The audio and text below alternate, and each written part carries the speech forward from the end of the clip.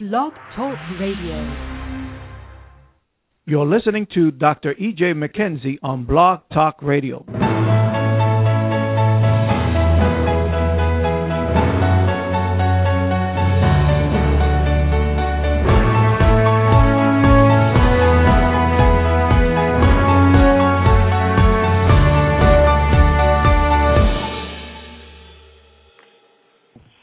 Greetings, this is your host, Dr. E.J. McKenzie with the Master Key. On this Monday evening, we pray that it has found you blessed, and we sure it has. For surely this is the day that the Lord has made. We have to make a decision to rejoice and be glad in it. We know that this is your due season, your set time. We know God has already moved for you, and God has blessed you exceedingly abundantly above all that you're able to ask or think. We know it's a fact. For the Bible says all the blessings, and say all the blessings, for the blessing of the Lord maketh rich and addeth no sorrow to them. It also says all the promises of God is yes, and they find the amen in Him. Do you love Him tonight? Do you love Him with all your heart, mind, soul, and strength? Do you value Him? Do you care more about Him than you do yourself? Do you love Him more than life itself? We shared a principle on yesterday concerning what the Lord has done for us in Christ. I want to share some principles with you and try to let us see exactly where we are located in the equation of our relationship. Something has happened that has caused us to, I don't want to use the word deceive, but let us see where we're really located in the equation of being sons and daughters of the Most High God. I shared a message on yesterday called Christ, Our Sufficiency. And what it reminded me of the Old Testament scripture when God established the tribes, arranged them, preparing them to go into the land of Canaan to possess the land. And the Lord said that the Levites would not receive an inheritance. God said, I will be your portion. A person with a natural mind said, that ain't fair. But a person with a spiritual mind would realize and understand that the Levites had more than everybody that had land. They was more wealthy than the ones that received an inheritance in the promised land because they had the God that gave them the land, the other tribes. God said, I will be your portion. And what we don't realize and understand, a majority of us, is once we receive Christ, Christ became our portion. He's more than enough. If you think about it, all things was made by Him and for Him. Christ has become your portion, the one that created all things by Himself and for Himself. Now, think about it. To have Christ is greater than to have what He created. What was created by Him, what was created for Him. So to have Christ is to have what was created by Him and for Him. So to have Him is to have what He created. But we want, and we've been tricked and manipulated to go after His creation. Notice what the Bible says, if you will, in the word of the Lord. I like this particular verse of Scripture in Philippians chapter 4, verse 11 through 13. Now, this is Paul. Now, Paul, this became a reality to him that Christ meant more to him than anything. Christ meant more to him than silver and gold, housing and land. More than anything, Christ was his portion. And one of the things that I want you to take a look at, that Christ never complained. Paul. Paul never complained. Christ never complained either. Paul never murmured, never grumbled. But Paul went through tremendous tests and trials and tribulation, greater than anybody I've seen in the Bible besides Jesus. Well, those 12 disciples too, besides Judas. Peter was crucified upside down. But the things that Paul went through before he died a horrible death as well. But the majority of his saved life was tremendous persecution, tremendous trial. Now, when we begin to look at Paul's life and compare to our life, why do we doubt when we go through little bit of challenges? But we don't see this with this man. We don't see this man quitting on God, giving up on God. We don't see him doubting. We don't see him complaining. We don't see him murmuring. We don't see him grumbling. We see him one time in the book of Philippians where he asked God to take this thorn away that was given to him, thorn in his flesh.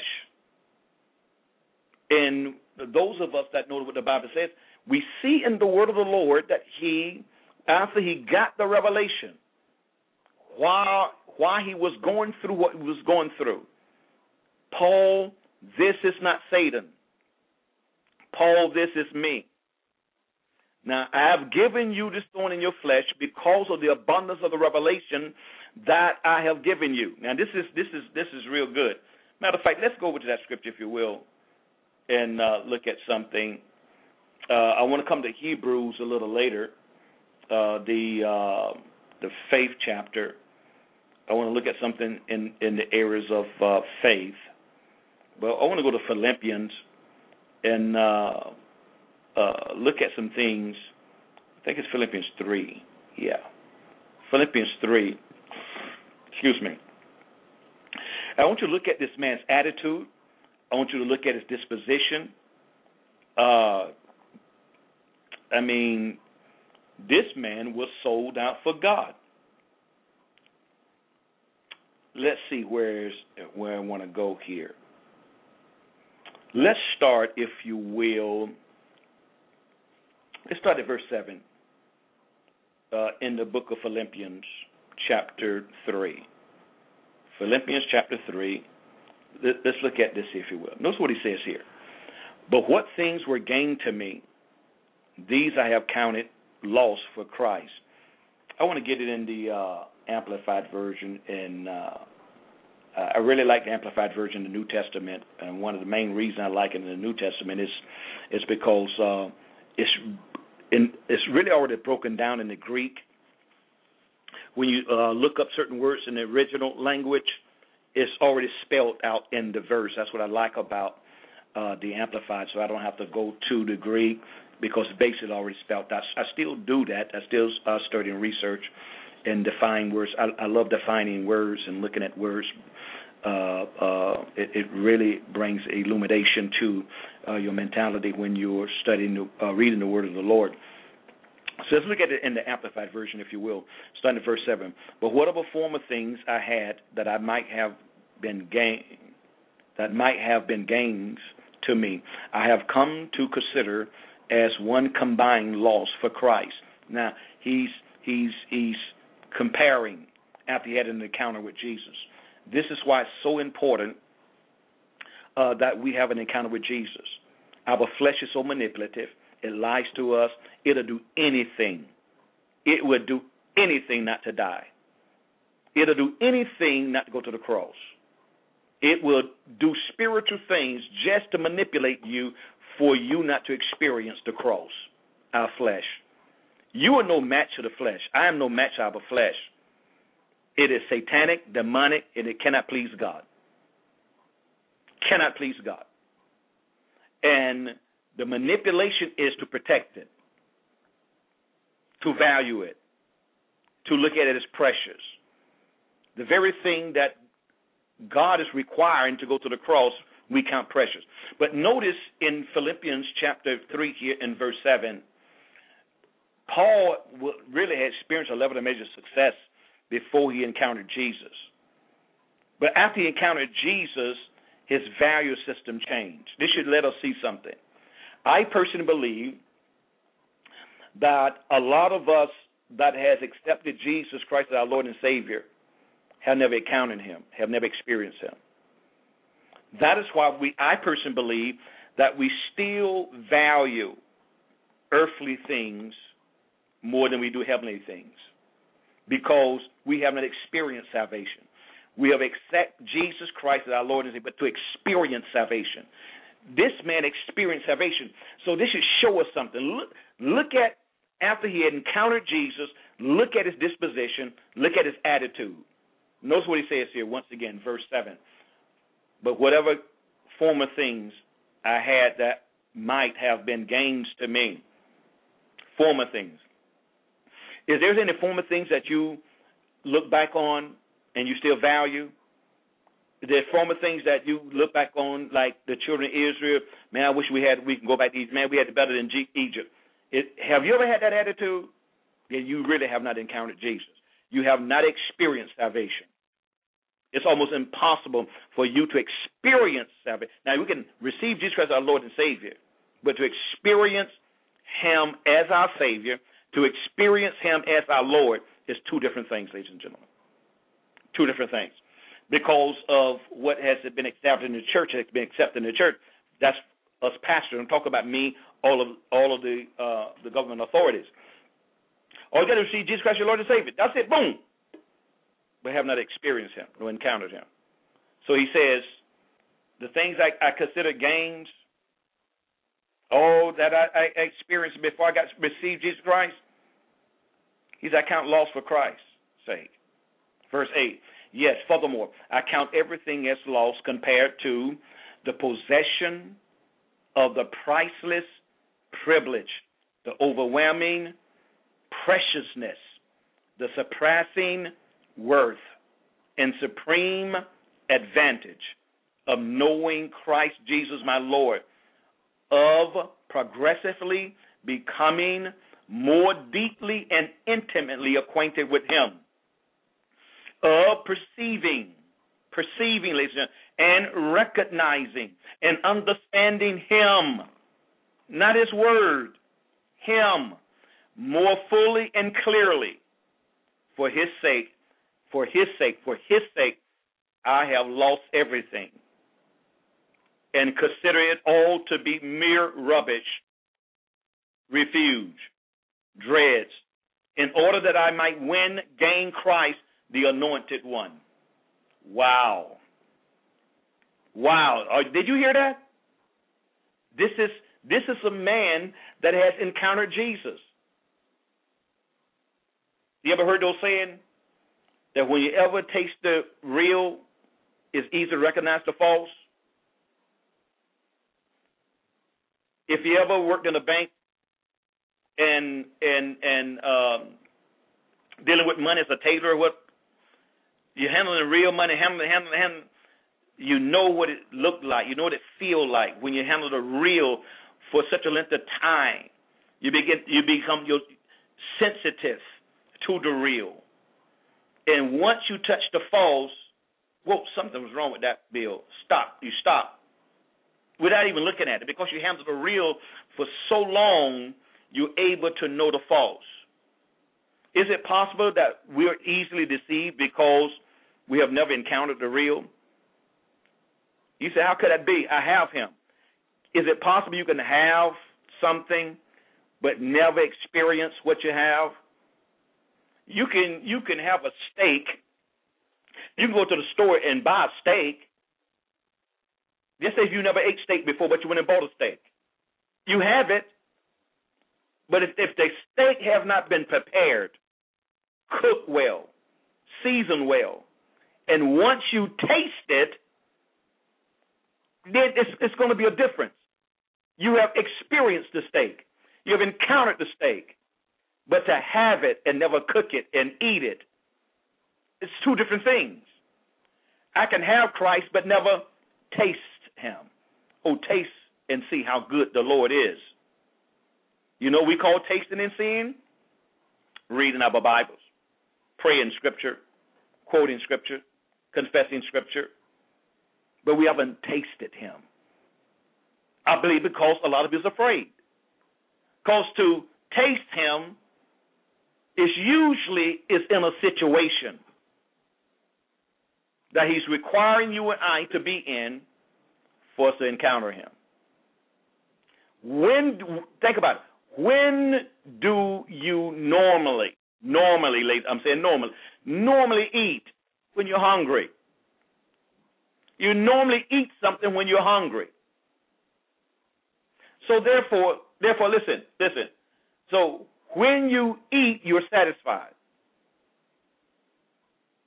So if you have ever encountered him, experienced him, that desire, that taste will never leave you.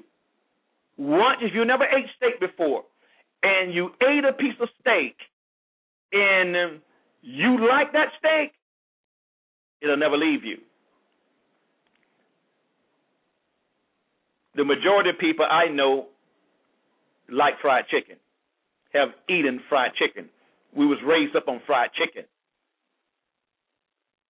Fried chicken, I haven't ate fried chicken over 30 years, but I still can remember what fried chicken tastes like, and I haven't eaten it in 30 years. I was raised up on it. I haven't ate bacon in over 30 years, but I can remember what bacon tastes like because I was raised up on it. Even though I have not eaten steak, fried chicken, pork chops in over 30 years, but I still remember. It's coming to my mind now as I'm talking to you, what it tastes like. But I haven't had it in 30 years. Now watch this right here. When you taste Jesus, when you encounter him, when you experience him, you will never forget it. You'll never forget it. Paul encountered him. Paul experienced him. And watch it right here. In his choice, once he encountered Jesus, Jesus is the reality. Once you encounter the reality, everything else becomes false. You know that you've been living and experienced the false. You know that you have experienced the shadow. But you have when you encounter the reality. And I think that is one of the problems with the majority of us in the body of Christ. We have received him, but have not experienced him. That's why we so easily quit and give up. We're so easily frustrated and aggravated. Because everything else is real. What the boss said is more real. What the spouse said is more real. What the children said and is doing is more real. Your bank account is more real. The like of it. All is more real than him. Now why? Because if you and I ever encounter him, then I personally believe there will be no anxiety, there will be no worry, there will be no frustration, aggravation, because he really has become your sufficiency. He really has become your more than enough. He really has become your adequacy. Christ, not things, stuff. When Jesus was tempted in the wilderness of temptation, the devil came to him and tried to, after the 40 days of temptation, listen, turn the bread into stone. He said, man should not live by bread alone, but every word that proceeds out of the mouth of God. It's too late, said, I have tasted the Father. I have tasted how good the Father really is. And I've hunger for him more than I do for food. I hunger for him. He's my satisfaction. Remember, Jesus worked a miracle in John chapter 6. He worked a miracle, the feeding of the thousands, and they followed him. And the Bible says they followed him because of the bread and the fish. Jesus said, you don't follow me because of the miracle. You follow me because of the food. He said, eat my flesh, drink my blood. This man is a lunatic. He's crazy. What's wrong with him? Eat his flesh, drink his blood. And the Bible said they left him. All of them turned around and left him. Then he turned to the 12 and said, will you leave too? And Peter's response says, where should we go? You're the one that has the words of eternal life. So Paul, we see, is a man of God that has encountered the Lord Jesus Christ. He had an encounter with him. Should not be our cry that we have an encounter with him? Are we satisfied with, do we call our encounter reading the Bible? Praying. We satisfied with that because that has become the standard. That's become the standard. And what you think you're going to lead other people into, what is your standard? Reading. Praying. You cannot lead people to an encounter if you never encounter him.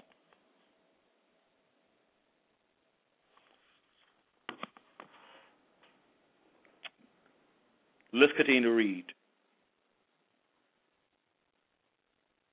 Christ is our all in all, ladies and gentlemen. God made him that, but it's up to you and I to partake of it. Let's go to verse 9, Philippians chapter 3, verse 9. Notice what it says, and that I might actually be found and known as in him, not having any self-achieved righteousness that can be called my own, based on my obedience to the law's demands, ritualistic uprightness, and supposed right standing with God, thus acquired. But possessing that genuine righteousness, which comes through faith in Christ, the anointed one, the truly right standing with God, which comes from God by saving faith. But I tell you, this thing is so powerful. When you get a chance, I want you to go back to Philippians chapter 3 and read the whole chapter to show us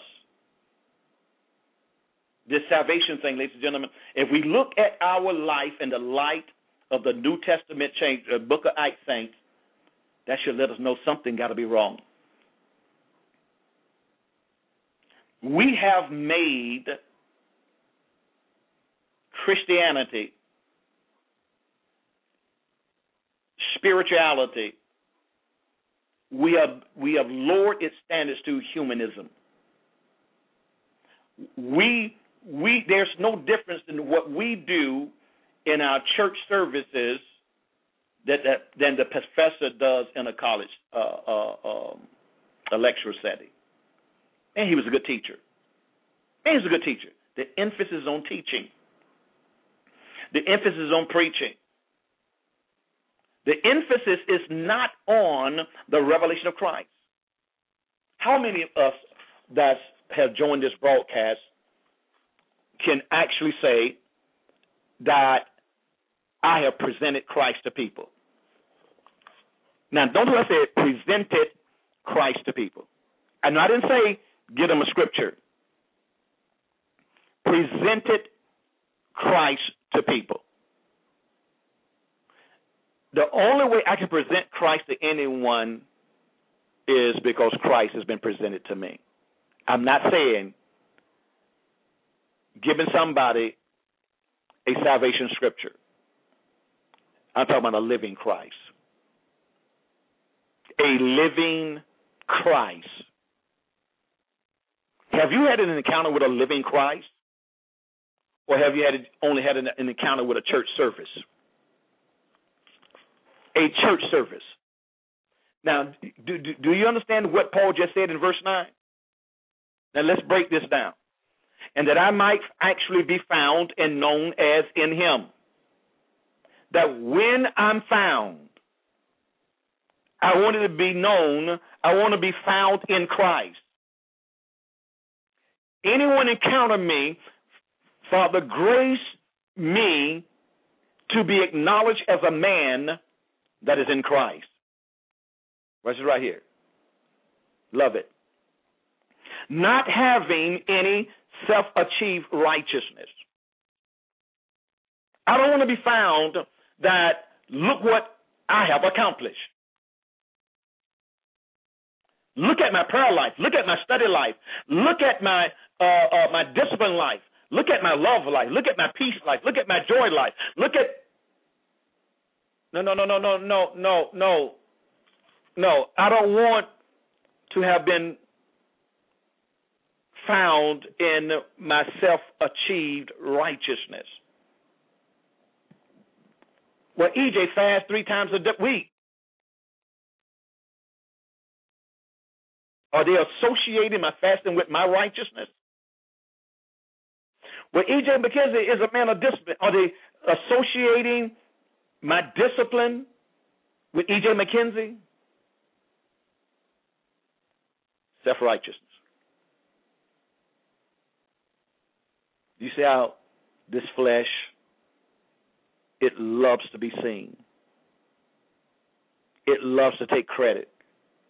It loves praises.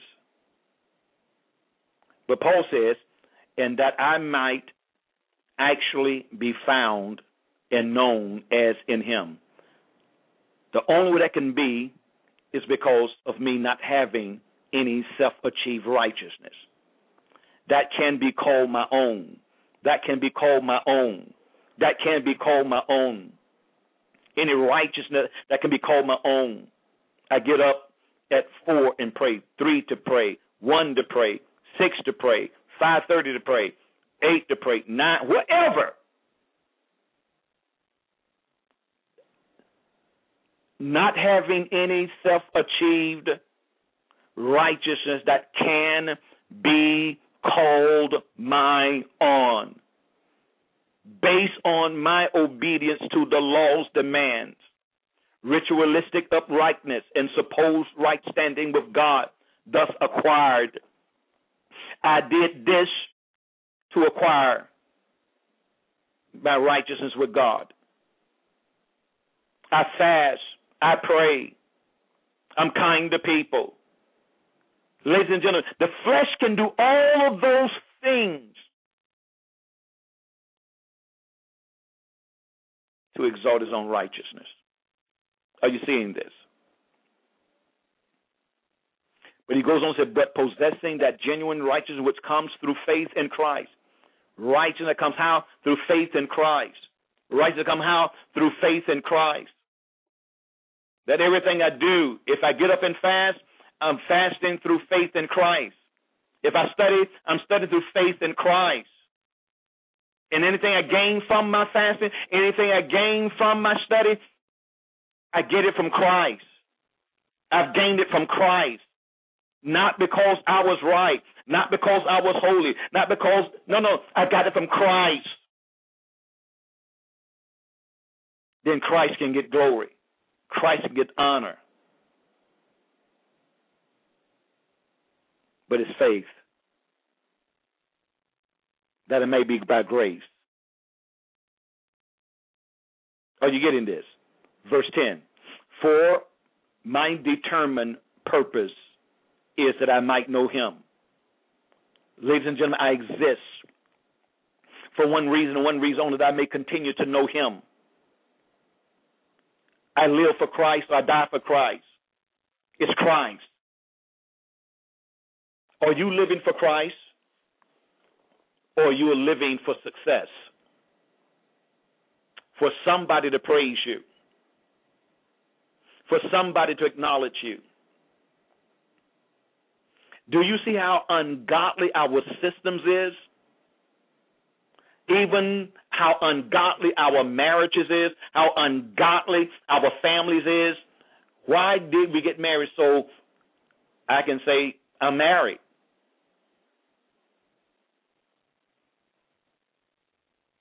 I got many girlfriends that I went to school with. They still not even married. But thank God I'm married. Did you marry as unto the Lord? Do you value your marriage? Do you value your spouse? That you can fulfill the purpose of God? Or is it to make you look good? Are we looking at seeing this, ladies and gentlemen?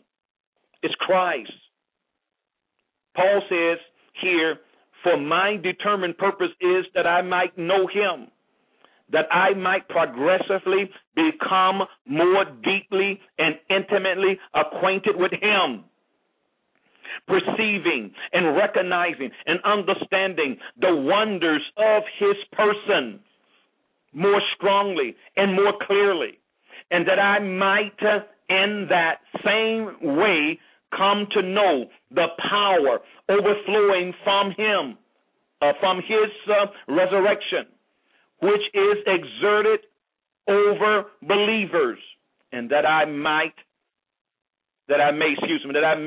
so share his sufferings, as to be. No, we don't want to hear that one. And that's the beautiful part about we don't get the very thing we forfeit is the very thing that's going to grace us to experience it. And that I may so share his sufferings as to be continually transformed in spirit into his likeness, even to his death, in the hope that, verse 11, that if possible I may obtain to the spiritual and moral resurrection that lifts me out from among the dead, even while in this body. Woo, that's powerful. Do you understand what he just said? Paul said, I believe that while I'm in this physical body, I can experience the resurrection when the Holy Spirit raised Jesus from the dead. I can experience that while I'm living in this body. But I can never experience resurrection if I'm not willing to experience death while in this body. Glory to God. That's awesome. That's powerful. I believe, ladies and gentlemen, I really believe with all my heart, mind, soul, and strength, that God has been trying to get you and I to experience the supernatural. It has been such a formality. Almost everything become a formality. Almost everything can become poetic. We say all the right stuff. I look at Panorama, man, we got some stuff, man, God has spoken to us prophetically, man. We don't put it in prayers. We got it in poems. And we put it in songs. We put it, but in everything, we're experiencing it. And we're satisfied praying it. We're satisfied singing it. We're satisfied quoting it. We're satisfied all of that, put it in all kinds of forms, but we'll fail to live it. We're afraid to live it. And when there's a demand to live it, we shrink back. We shrink back. Due season, set time, sudden divine suddenlies, all that. Then my question to all of us, that God has spoken some powerful things over our lives and over our marriages and over our children, over our ministry, over our destiny, over our purpose. All these wonderful things that God has spoken to us. All these wonderful things, due season, set time, divine suddenlies, you name it, he said it. Now, how much of that have you experienced? How much of that have you allowed the Holy Spirit to bring you into the reality in any of those things? Because you want to know something? There can never be a reality of none of those things that we quote and we sing without experiencing a level and measure of death. A level and measure of death, and we're afraid to die. We're satisfied with singing it. We're satisfied with quoting it. We're satisfied with praying it.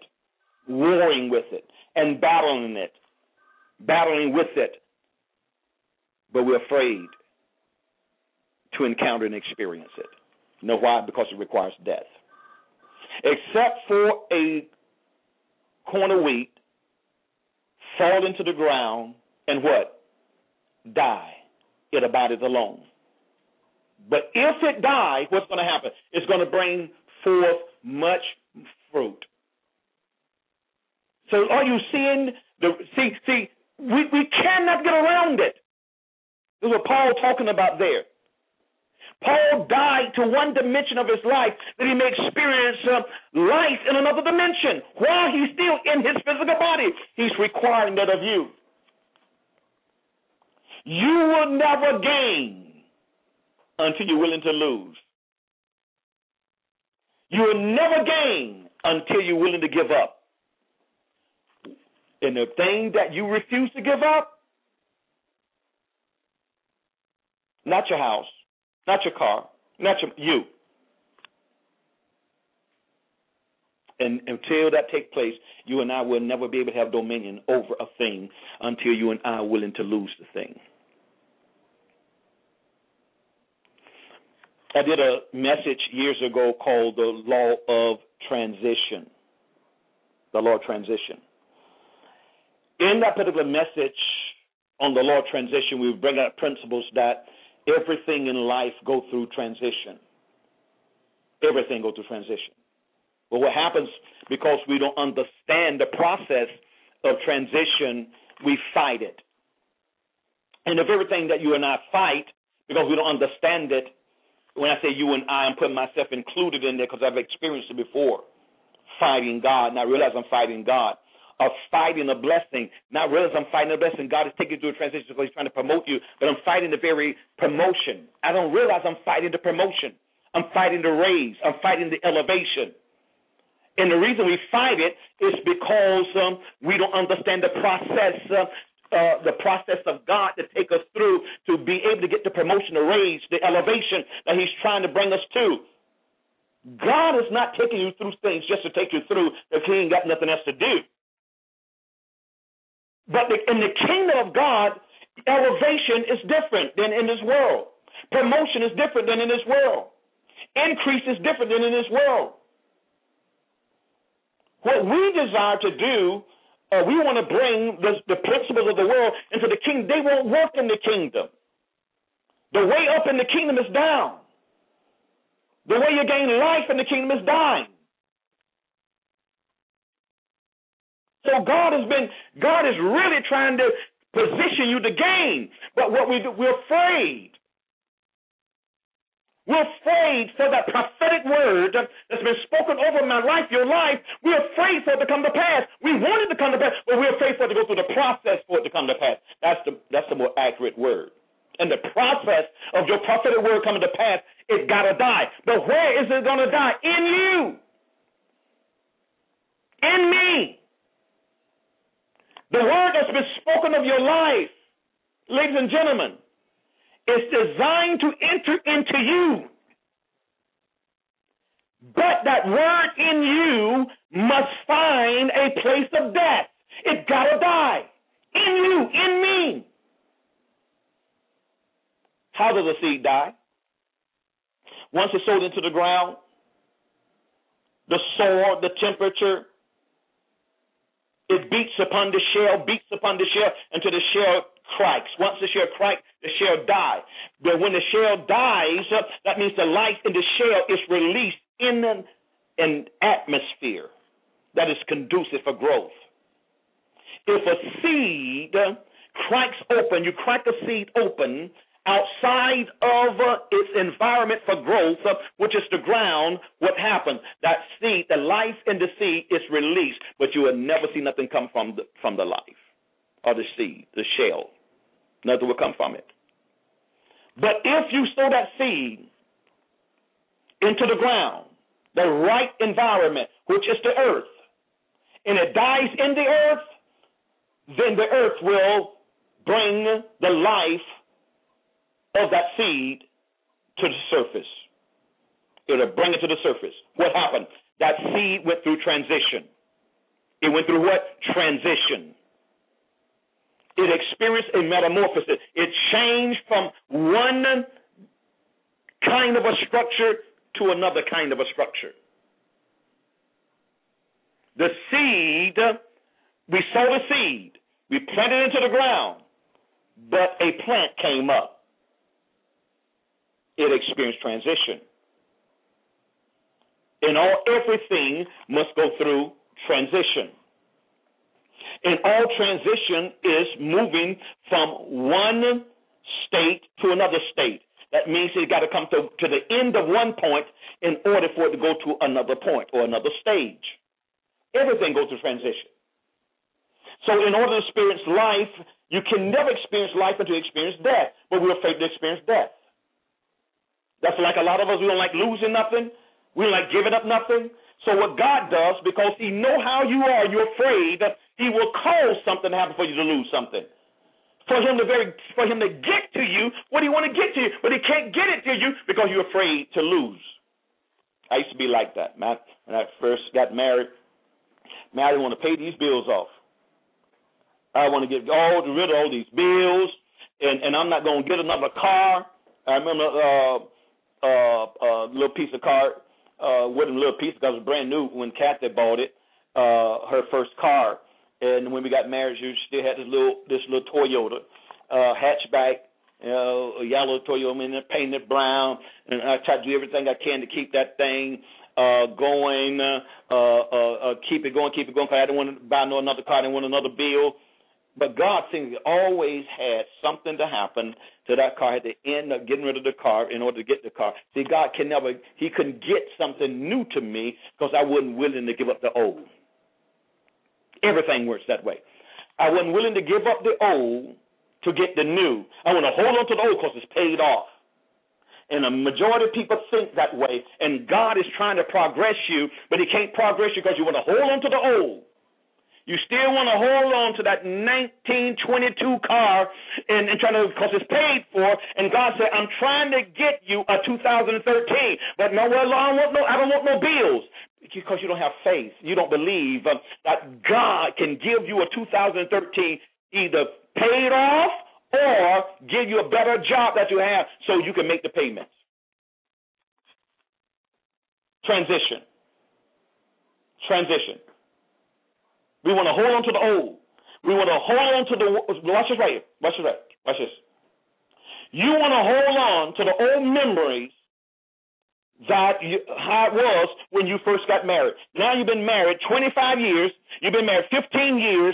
And now you say, but you're not the same. You know, I remember when we first got married. Wait a minute. You're 15 years into the marriage now. Why are you still holding on to the honeymoon? Everything done changed. Listen, you're not the same. He's not the same because you got children now. Something else come on the scene. So it requires change. We don't like transition. And bottom line, we don't like to grow. We don't want to grow. Because to grow, you got to die. It's impossible to grow, to experience growth without experiencing death. It's impossible. It's impossible. Everything is progressing. That is the law of God for you and I to progress. So what happened even in relationship, now, you remember when you was engaged? That's one level of relationship. You get married. That's another level of relationship. Have children. That's another level of relationship. Everything is progressing. Everything is progressing. But the problem is we don't mature. Chronologically, we're growing, but intellectually, we're not growing. Spiritually, we're not growing. Emotionally, we're not growing. We're staying the same way it was when you was engaged. But you have not grown internally from that particular time until now. 15 years into marriage. And God has taken you through many transitions, but you didn't go with God. You're still holding on to how things used to be when you was engaged. And you are dead. Here you is 15 years into the marriage, but you have not changed. Even though the marriage has changed, you have not caught up with the marriage. transition, the law of transition. So, same thing. We receive Jesus Christ our Lord and Savior, we have not grown. Received him 15, 20, 30, 40, 50 years ago and still have not grown. We received him but not experienced him, encountered him. Because to experience him and to encounter him, it requires something. He put you in a situation to experience, but we fight him because we don't recognize him. We don't understand it. We don't understand this situation. Think about it. The first thing, where's the first place that the Spirit, that God led Moses and the children of Israel when they came out of Egypt? Where was the first place he led them? Into the wilderness. Where was the first test? Bitter waters. Transition. To get them not to focus on themselves, to die to themselves, that they will believe and trust that God was their source, God was their provider, God was their water to drink, God was their food to eat, God was their shade by day and fire by night. This is what we're trying to get us to go, transition. And Paul encountered him, and he experienced a transition. He went through hell, ladies and gentlemen, back and forth, but his faith and his trust was in the God that called him. His faith was in Christ. So when we begin to understand, ladies and gentlemen, there could never be progress without death. Never be progress without death. Some people are still holding on to how things was 5 years ago, 10 years ago, 15 years ago, 20 years ago, and not understand that God is requiring something different today. When you begin to understand the laws of transition usually comes to an end to one point in order for you to go to another point. So you die to one phase, so you experience life in another phase. But what happens is this right here. See, the reason many people do not go to the next phase in God, that's spiritually, relational, economically, in anything. The reason we don't go to the next stage is because we're holding on. We're holding on to what you did experience in the former stage. And not realizing and understanding there's something better than this stage. There's something better. But you say, I can't see, I can't comprehend that. The reason you can't comprehend it nor perceive it because you're still holding on. And you're not refused to let go. You refuse to let go for God to take you to the next dimension, for you to progress in him. But all transition requires death. Death at one stage in order to go to the next stage. But what happens is the reason God can't take many to the next stage is because they want to go to the next stage with the old. If you go to the next stage with the old, you're going to contaminate the old. Contaminate the new, excuse me. You will contaminate the new. So what God does, he takes us to a stage, and that stage is designed to purge us. Wilderness is designed to purge us from trusting in anything of ourselves and anything of the past. And the reason what makes transition so hard is because transition really is stepping out into the unknown. We like to be in control. And God is not in the business allowing you, me, and anybody else control him. It's a stepping out. It's a stepping out. It is a stepping out. A stepping out into the unknown. And that's what makes transition difficult. Because we like to know what's going to happen next before we step out. And it don't work that way. It don't work that way. So there's no trust. When there's no trust, you have nothing.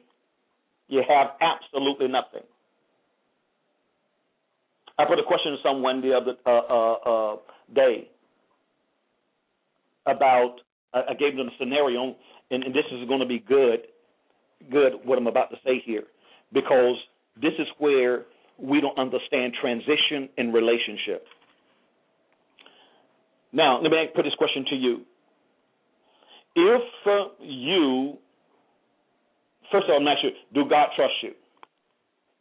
The majority of my radio audience is going to probably say, yeah, I believe that God trusts me. Do God trust you? Well, God trusts me. So I'm going to ask you a question. If you did something, you violated your relationship with God, and you asked God to forgive you, and God forgive you, do that mean God can trust you? You're going to say, yeah, God can trust me. Well, what's the evidence? Well, he forgave me. I asked him to forgive me. He forgave me. So he should be able to trust me. And that's where we make our mistakes, because there's a distinction between trust and forgiveness. Trust and forgiveness are two different things. Trust is something that is earned through a consistent process, a continuation of a thing. You have to prove yourself to be trustworthy. That's all of us. It's a difference. But what happened is we want people to entrust us the same way we were before we violated. That's what we want. God don't operate that way, but we want one another to operate that way. And which reveals you still is selfish. You don't trust God. You don't trust God yourself. See, you want everything to be the same way it was, like I never done anything. You say, but if he forgave me, I'm cleansed, I'm washed from all unrighteousness. Yes, you are. Only thing, forgiveness does put you back in right relationship. It puts you back in right relationship. It does not put you back in the same path, the same order. You got to understand that. It's called setbacks. But I believe you can catch up, you can gain, you can even surpass where you're supposed to be. But that'll never happen until you get your eyes off yourself. And I trust you with the outcome. I trust you with the outcome, God. Are you getting this? Listen, this is how it worked, ladies and gentlemen. Paul encountered the Lord. And in his encounter, he experienced transition. In his encounter, he experienced transition. He was willing to give up the old that he might embrace the new, and the new was Christ. But until you have an encounter with the real, you will always be manipulated and deceived by the old. Oh, we say the right thing.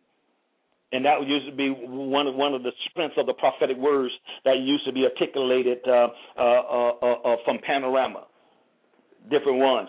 God is calling you from the old into the new. That's good. Have you come out of the old? Have we come out of the old into the new? Have you personally yourself come out of the old into the new?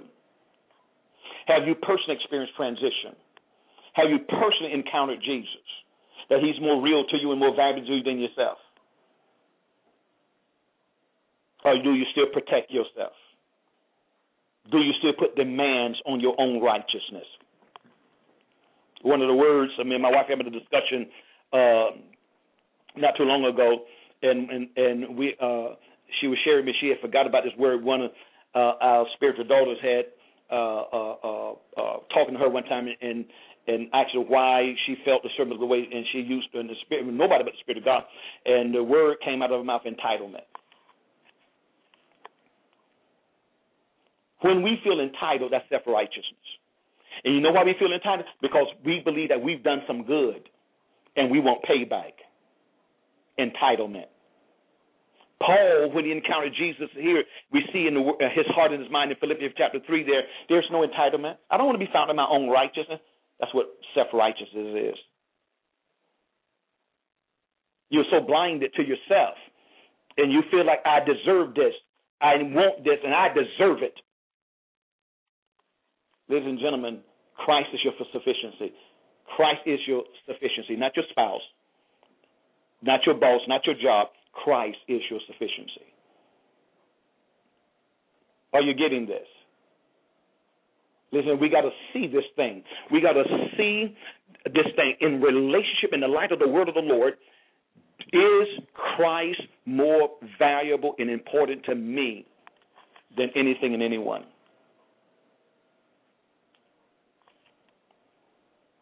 Sometimes I begin to look at my family, saying these kind of things. Sometimes I think it's kind of difficult because my children wasn't raised up experiencing hard times like I did. So they can hear me say this all the time, but what has been provided to them every day, they can't comprehend it. It's easy. Then I can say, do you value Christ more than anything? Oh, yeah, I value Christ more. But they have not been in a position to prove that. They haven't been in a position to prove that you value him more than anything. And how do you know you value Christ more than anything? When the things that God has given you is taken away from you. When God touched the things he gave you, when God touched the things he blessed you, that's going to reveal if I value him, I trust him more than life itself, more than the gifts that he's given unto me. Do I value him? Have God touched anything that has caused you to be stirred up? Have God touched anything in your life and appear that is going to be taken away from you, and you begin to cry out to God? You begin to fall on your face and say, God, help me. God, don't take this away. God, have you done that? When God touches your stuff, that's when it's going to really reveal that you love him more than life itself. To me, ladies and gentlemen, to me, the most beautiful illustration, and I shared this a couple of weeks ago, the most beautiful illustration of this is Job. He valued God more than his possessions, more than his children, more than his reputation. That's a big one there, that reputation thing. He valued God. And the very thing that you and I value, trust me, I've experienced it. He's going to touch it. He's going to touch it.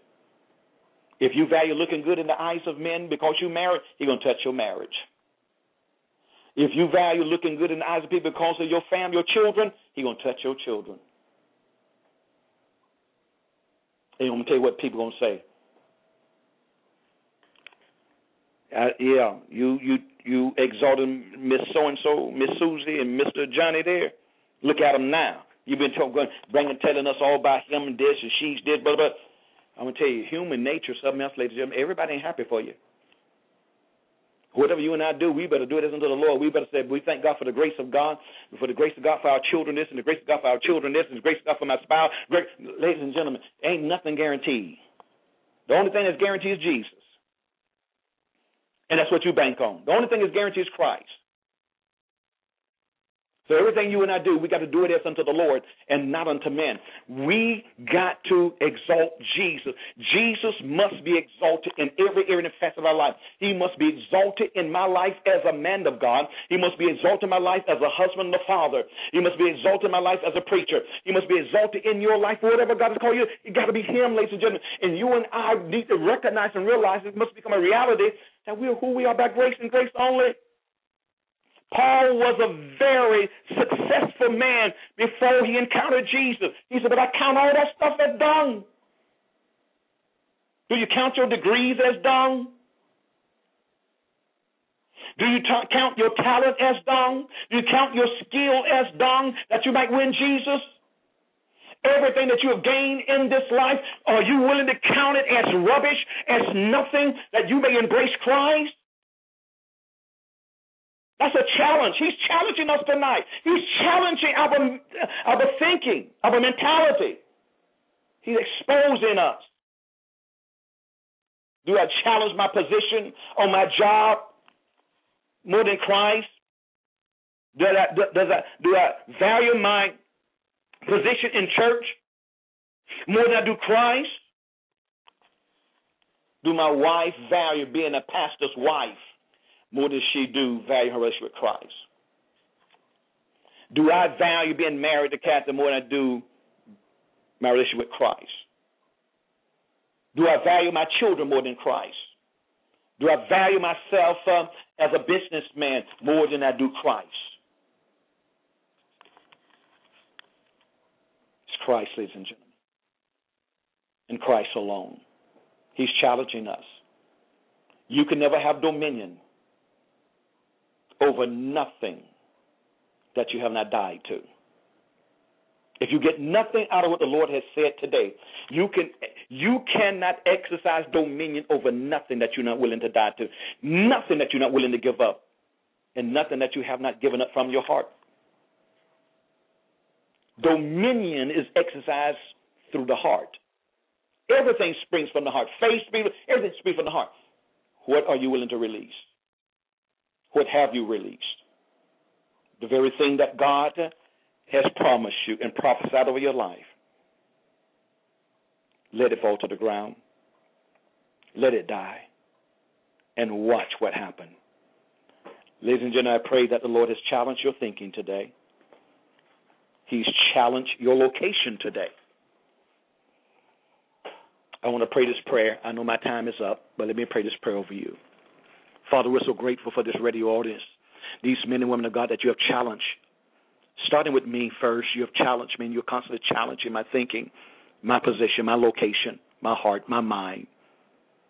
You're challenging me. I thank you for challenging your people. Let us examine ourselves in the light of the word tonight. Let us examine ourselves in the light of the challenge tonight.